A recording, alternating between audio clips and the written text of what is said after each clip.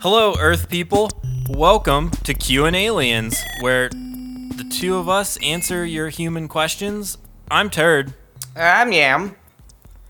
All right, new question. New question came in today. We got Chuck Miller. Chuck asks, I'm thinking of becoming a dove and pigeon trainer. What should I do to get started? Mr. Miller, you are in luck because I studied avian biology for 14 minutes on Wikipedia one day. So, here we go. First rule of rearing a bird or birds. Bread. Get a lot of bread. Get wherever the fuck you can find it. Dumpster bread. Backyard bread. You could bake it yourself. Bake it yourself by yeast. Unleavened or leavened. They're not gonna know. You're not making a sandwich for them. Bread. Out the nostril. I want to see so much bread in your house that your bed is bread. You got a bread bed. Basically, if you're not bred by the time you're done breeding them or raising them, you've failed. You've failed miserably. What else? What else do we got? I'm trying to think of other stuff. You're gonna need things for them to stand on. So like if you have one dove or one pigeon, that's fine. They can just rest comfortably on your finger and you can hold them. But if you have like 20 birds and you're all on your arm's gonna get real tired real fast. And you're gonna be like, fuck, I can't hold these birds up anymore. So what you're gonna wanna do is get like a stick or something and like lay it between two tables so they can like stand on it. That's a good idea. And the thing about the finger, even if you have one, you're not gonna be wanting to hold up that finger 24/7. You know what I mean? Like you're not gonna hold the bird on your finger forever. That's ridiculous. You will lose your finger eventually. It won't atrophize. Whatever the opposite of atrophizing is, where the muscle gets so strong that it explodes, that's what it'll do. I highly recommend the stick trick too. You get a stick, 2 chairs. You buy 2 chairs and a stick. You'll have a place for them to stand forever. A really sturdy dowel of wood, and you're golden. Yeah, one other thing about training any animal is you're going to want to be stern, strict, and yell as much as possible. Because otherwise, they're not going to know who's boss. Yell your heart out, too. Don't, it can't be, you gotta feel like, God damn it! You fucking did this! It's gotta be really mad.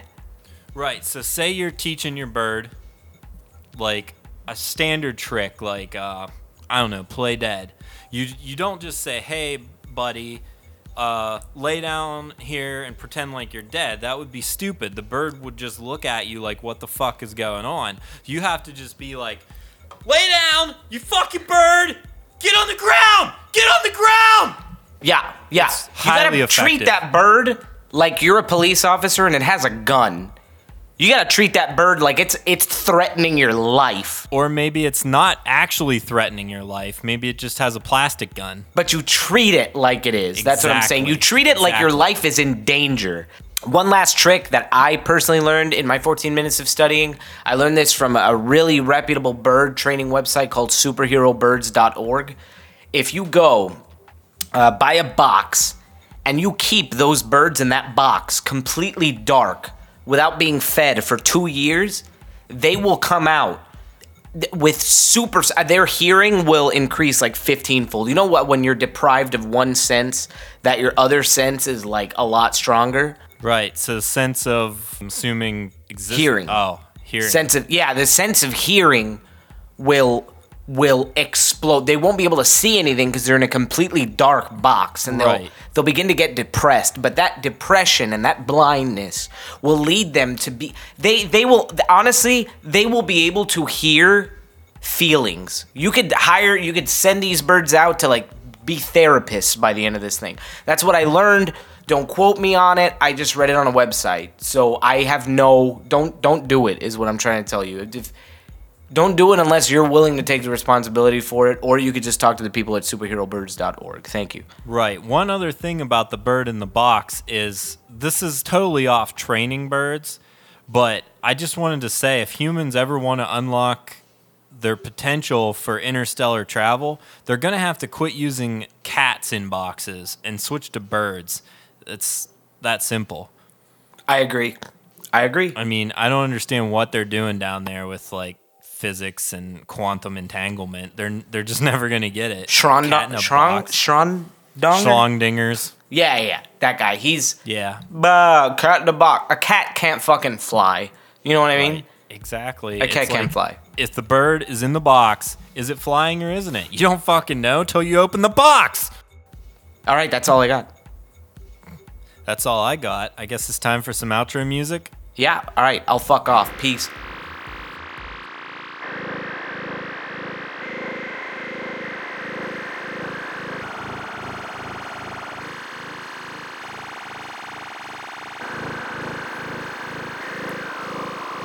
Hey everyone, it's me, Turd. I just wanted to tell you that these questions we've got are great so far, but if you have a question that we haven't answered yet, you can send it to us. It's real easy. Just open up your email and type the question in and then send it to qandaliens@gmail.com.